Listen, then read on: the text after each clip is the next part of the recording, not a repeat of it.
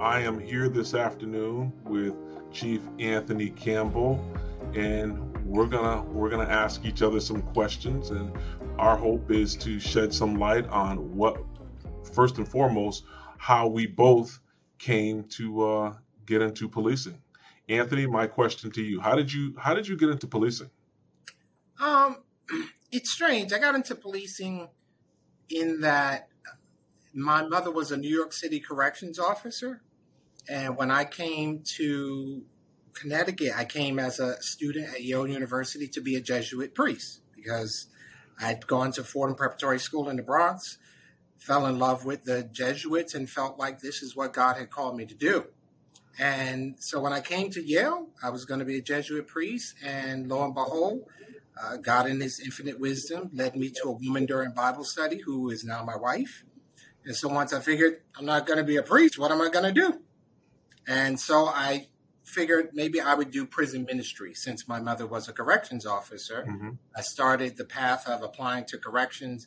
And my mother, who had been with the New York City Department of Corrections at Rikers Island for 20 years, said, listen, being in jail is like you're serving time with the prisoners.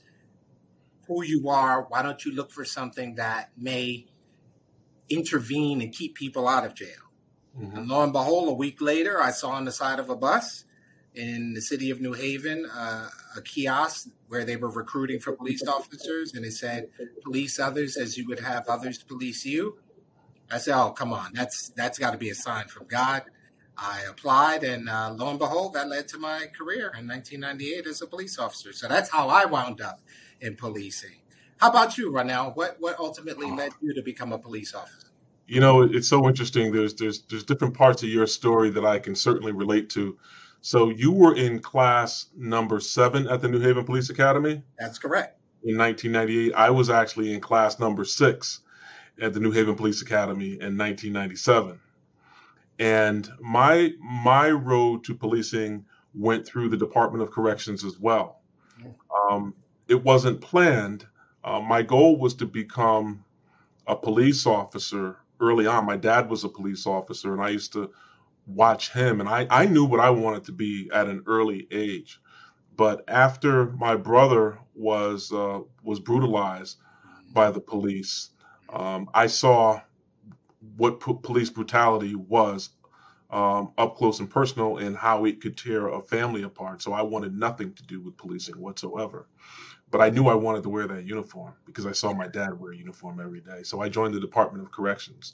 And, you know, God in his infinite wisdom, after about 3 years, having been a police officer, I couldn't deny what was in me, and that was to become a police officer. So, as fate would have it, I did apply to the New Haven Police Department because I wanted to work where my dad worked. Um, but as it happened, the police department that brutalized, or the police officers that brutalized my brother, happened to be New Haven police officers. Mm. It just so happened that when I applied to become a New Haven police officer, my application was mysteriously misplaced. But when one door closes, another door opens, and I went from jail to Yale, and I like it here at Yale. So I'm really happy, uh, and I wouldn't change a thing. I wouldn't Amen, change it. amen. It's awesome. Now, that's how you got into policing. Tell me how you got to your role as the chief of the department Oh, and whew. director of public safety. Well, we promised we were going to save some material for some future podcasts, so I'll keep it brief. But I knew early on that, once I joined the Yale Police Department, that I wanted to do more. But more for me, being 24 years old at the time when I joined, was being a detective or being a supervisor in our investigative unit. And I made sergeant after a couple of years, and I was assigned to our investigative unit. I loved working in the investigative unit. But after a year, the former chief, Jim Parati, reassigned me to assist the patrol commander. And I was livid. I was ready to leave the department. I wanted nothing to do with it. But again, I didn't realize at the time I was being prepped to learn administration. And as I learned administration, I also, was a part of many meetings and many goings on with the Yale administration. So I started to see my role at the department a little differently. And I fell in love with the fact that, this department can make an impact. And this department is here for a reason. And there are a number of people, number of organizations, and number of offices that are depending upon us. I really like that. And so I knew that I could lead this organization. And so from that point on, once I made lieutenant, I knew in my heart of hearts that I was going to be the chief. In fact, when I was a sergeant, and you could ask my wife, Robin, who you know, I said, so Yale has never had an African American chief in the history of the department. I said to my wife when we were dating, I said, I'm going to be the first African American chief at Yale University. And she looked at me like, yeah, right. I was like, okay, watch me work. How about you? So I remember when my wife used to tell me about Anthony Campbell because you were assigned to the police academy, Yep. you know, and she's like, he's having Bible study. There's a choir in the department now. There's all these different things. I'm like, are y'all policing or are y'all running ministry in the police department?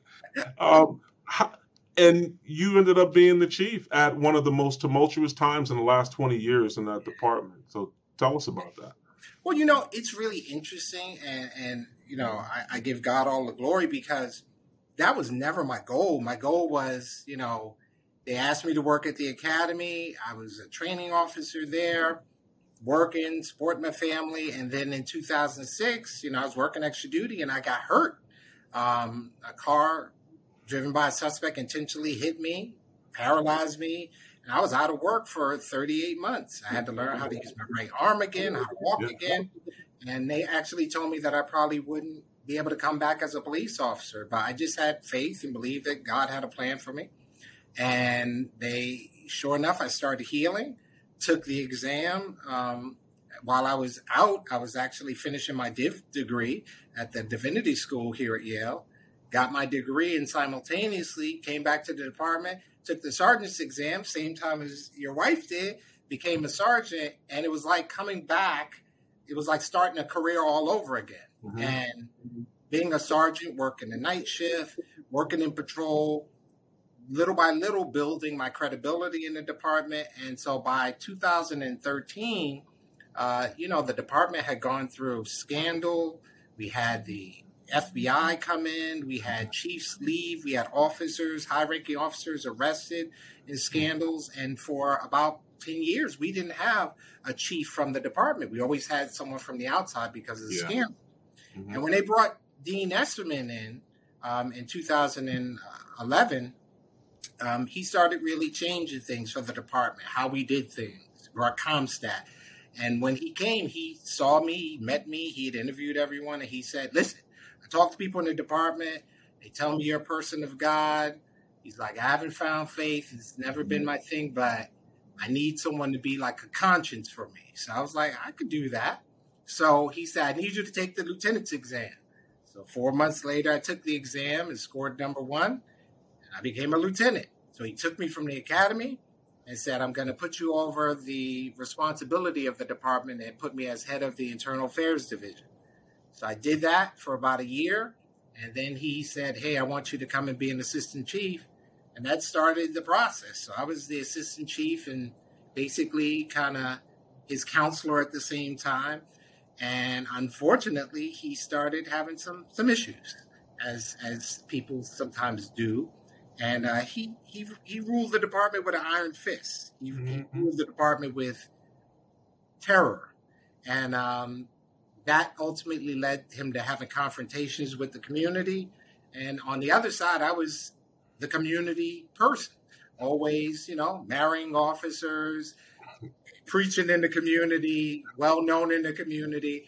And so when the chief ultimately got into a confrontation that reached the mayor's level, she reached out to me and said, listen, would you run the department as an interim chief? And I said, yeah. And I said, can I make changes? She said, you're the chief. You can do whatever needs to be done. And so with that information, I basically reached out to you and a few other great leaders and started running the department. And we brought about great change. We were able to run the department in a positive way, in the way the mayor asked me to, with compassion and with love. And we changed the city in such a way that we reduced the homicides to the lowest level they had ever been, the lowest number of shootings the city had ever had since it was keeping records. And I think we brought about some positive change. So it was a great experience. And then came the time to retire. And next thing I know, some things had happened here. And when you reached out and said, "Hey, brother, would you think about coming here?" I was like, it's like a homecoming for me. So that's how I wound up here. So it's great to be back home. And I think you were, I don't know where you were, but thank you for answering that call. Absolutely. I was in Florida. I remember that. I'll say this before I ask the next question. During that time when you became the chief after Chief Esserman left, in addition to doing so many other things, to include marrying police officers, you also brought about, from what I saw, a sense of the spirit of the law while serving as a leader. You were that servant. You are that servant leader. So, that did not go unnoticed. Thank you, Chief. So Chief, you oversee patrol in addition to some other units. And one of the questions I have for you, as the university begins to welcome back employees, what do we want the Yale community? What do we want those members of our community who've been gone for over a year now to know about the Yale Police, and even more broadly, Yale Public Safety? I think, Chief, I think the number one thing we want them to know is that while they've been gone, we've been here, and that we've been making sure that they would have a safe environment to come back to, and that those who were working here, that we've been watching over them. But I also want them to know that we've changed. The world has changed, and we have changed. We no longer do things the way we used to. The status quo is no longer. We now have a differential response model, which starts from the very moment they make contact with us. From the moment they call communications, no longer is it Yale Dispatch or Yale Police. Now it's Yale Dispatch. Is this a police, fire, medical emergency? Yeah, you did that. That we've made those changes. That the officers that, we've introduced things like a comfort dog that we now have in the department, who's there because Lord knows with COVID and mass shootings and all the other things that have happened around our country and in our state, people need comfort right now. And that with mental health crises, which many more people are having these days, we do understand that officers may not be the ones that they want to see in uniform coming to deal with a welfare check. So now we have our crisis intervention unit that responds in plain clothes. And there are a myriad number of other changes that have happened, and they've all been done in the mindset of making this a more welcoming environment, and that we want to educate them that there are a lot of materials that are out there that will help them to understand who we are now and the changes that have happened, but also that we are undergoing a process which is in much part due to 21 CP, which you brought in, and that we are going to accomplish the 88 recommendations. We want them to know the ones we've done, the ones that we're working on, and that we're in process, that this is a process of transformation for us, but that we're here to serve them and that we're looking forward to having them back. So, and I know that's just from a patrol standpoint, but you oversee public safety. You oversee the whole of it. What do you want them to know as they are coming back about how public safety has changed? Wow. Thinking broadly, I want people to know that, you talked about how we've grown, how we're evolving as well. I think it's important that people understand and know that we are fully aware that safety means different things to different people, and how safety is achieved is important. I want people to know that we are culturally empathetic. I want people to know that, there was a time if people said, "Ronell, why does the Yale Police exist?" And I would respond with our mission, or even in some instances be more succinct, to keep the campus safe. I think Yale Public Safety exists for another reason. much more thoughtful reason, and that is to ensure that people can work, live, and study in a safe environment. That is really important. And living, working, and studying speaks to all of our constituencies. I want people to know that we are constantly working to improve. We're committed to continuous improvement, and that we're well aware of the concern um, of that many may have about policing and how it's done. More importantly, that we don't want to police people. We want to police with our community. We don't want people thinking that policing is being done to them. But that's the police department. We also have our security department. As you know, public safety has four verticals: police, security, security systems, and the Office of Emergency Management. And we are all working very closely to make certain that the services that we provide to our community are right fitted, they're appropriate, and that they're done with the utmost professionalism. And we want to hear feedback from members of our community. We want to hear the feedback. That's awesome. That's awesome. And a lot of that change that had to come about had to come from some really thoughtful, intentional thinking about things that need to change or things that are issues that need to be addressed. Mm-hmm. And that brings to mind the next question I have is there's so much going on in the world right now, especially when it comes to policing, public safety. What keeps you up at night? What do you think about that keeps you up at night? Wow. There's a lot that keeps me up at night. I don't get enough sleep. But I'll say, because I'm sure we're going to be doing more talking, and if you ask me that question tomorrow, I can probably come up with some other things that are keeping me up at night. But right now, what's keeping me up at night is this country and what's happening to it around race and the police. I feel like we are going backwards.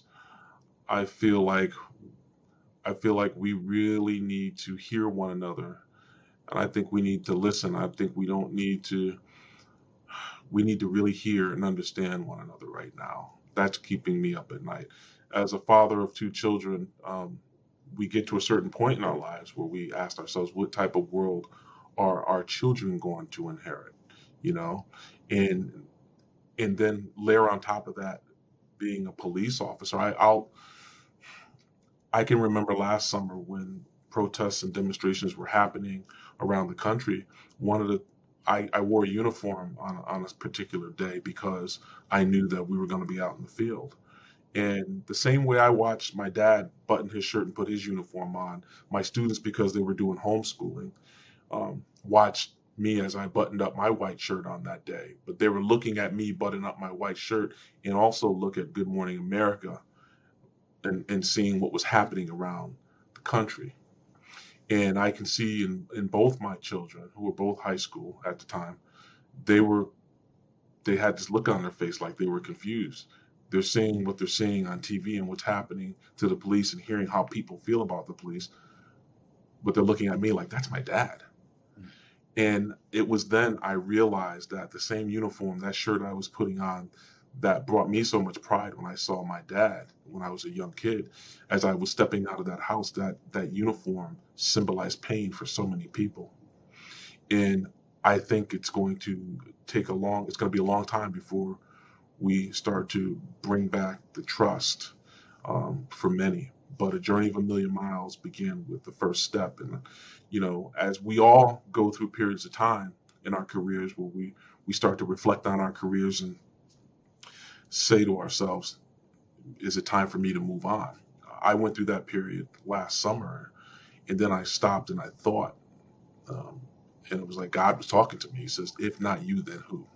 Amen. If not you, then who? Especially now. I didn't bring you this far to leave you.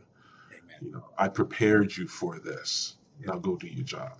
Amen. So I would say, race keeps me up at night right now because, that's a whole nother story. I can talk about how I grew up and I had some really good experiences, but it's concerning, and I think it's it's problematic for this country right now, and I think in policing we are in uncharted waters. Amen. You know, How about yourself, Chief? it's funny because I think a lot of what's keeping you up keeps me up, but I also think about every time I turn on the TV, it seems like for a little while during the pandemic, we went through a lull where we weren't having these mass shootings. And so now, every time I look, there's a mass shooting. And so you've got COVID, where people are already anxious because of, the virus, vaccines, people having vaccine hesitancy, particularly in communities of color because of things that have happened in the past with abuses by the medical field. And now you're having these mass shootings, which really puts people on edge. And particularly on a college campus where people are going to be returning. I think about, now that the vaccinations are happening, we're going to have a in-person commencement. And that means that there's a gathering of people. So I really want to make sure that, A, they're safe, and doing what they need to from a social distancing standpoint and staying safe, but also that we don't give an opening for anyone who may have malicious intent to harm someone. And we're doing that during a time when one of the premier trials is happening in our country that trial is not really about abuse of authority. That trial is race is on trial right now. Right. And outcome can be devastating for this country. And it's not just, that state and that city that is being watched. The world is watching. And so I really at night think about, if we don't get this right, if we don't address these issues head on, I never think of our country coming to an end or falling because of an outside invasion. I think of our country falling apart because of internal turmoil. And right now there's more internal turmoil than I think there has been in a long time. So that's really what keeps me up at night. I had a conversation just last week with the author of the book Urban Trauma. Her name escapes me. You know her, but it was just a check-in, and she was sharing with me, and I agree with her that there's another pandemic on its way, and that pandemic has to do with trauma and people being in crisis as a result of these just constant, it's just being in a constant state of anxiety around the pandemic, around race, around not being able to put food on the table, about so many people are food insecure. There's just so many things that are going on that sometimes, as we were talking earlier today, it seems like people are really wound up, and we have to come to work each day understanding that, keeping our own feelings in check and what we have going on, but understanding that people are really wound up. And it's not because they're choosing to be wound up. It's because of the impact of so many things that are happening right now in this country to people in our community. And you make a good point, which brings me to my next question, which is, and it's my last question, people are coming, bringing this trauma with them. We're having a lot of our faculty and staff return back to campus, and our role has changed, and thereby their role has changed. What do you think is the role of each member of the community when it comes to crime prevention? Chief, more so than ever, I truly believe that we have to look out for one another. We have to look out for one another like never before. And what that means is sometimes being a good neighbor, okay? Just because we work with people, and we don't necessarily associate with each other out of work. Well, at work, we're neighbors. Being a good neighbor. It's not about calling the police. It's about looking out for one another. It's about being an active bystander. Okay. It's about using your voice to call out what's wrong. It's about, being someone who's going to be helpful when someone is in need. I have not said anything about crime. If we can get the things that I'm talking about right, the crime will take care of itself. Absolutely. But far too often, I find that, before the pandemic, people were just too busy to look out for one another. And I think right now we need to be good neighbors, and for a number of reasons. One, to keep each other safe, but also because of what I just described, the emotional trauma, the anxiety, and all the things that people have going on. If someone seems like they're having a bad day, it's probably because they're having a bad day. And it's great that you said that, because I agree 100%. And I think it goes to the heart of the reality that far too often in the past, people looked for the police to be the panacea, whether it's a parking complaint, a larceny, an unwanted homeless person. We were called for everything. But the reality is, it's the responsibility of everyone to keep the entire community safe. It's about community wellness, which is what you just described. And as long as we focus on that community wellness, and everyone plays their role and looks out for one another, and realizing that in the process of them doing that for others and others doing it for them, we as a community are keeping one another safe, whether the threat is an active shooter or whether the threat is a virus that we can't see. We're looking out for one another, and it'll be a much safer community. So I think that's exactly right. And that's what we really need to address. I think far too often we've been looking at, kind of like the logistics of things, but forgetting, as you said, the spirit of who we are as human beings. If we get that connection back, and I think in many ways COVID maybe has sparked that reality that we have to connect as human beings before we can ever really be safe. I think what did Dr. Martin Luther King say? If all of us aren't safe, then no one is safe, and that is the reality. We have to make sure that we are all safe, because if one of us isn't safe, none of us is safe. So this is great. Hey, you know what? I think we should end on that note. And Chief, I totally agree. We have gone from community policing to advancing community wellness. And that's how we're going to move forward. Chief, I want to thank you for your time. You're doing a heck of a job. Keep up the good work. And perhaps we can get together again next week and we can ask each other some more questions. Roger that, Chief. Same here, brother. And thank you for the opportunity. All right. I'll see you in the hallway. Roger that.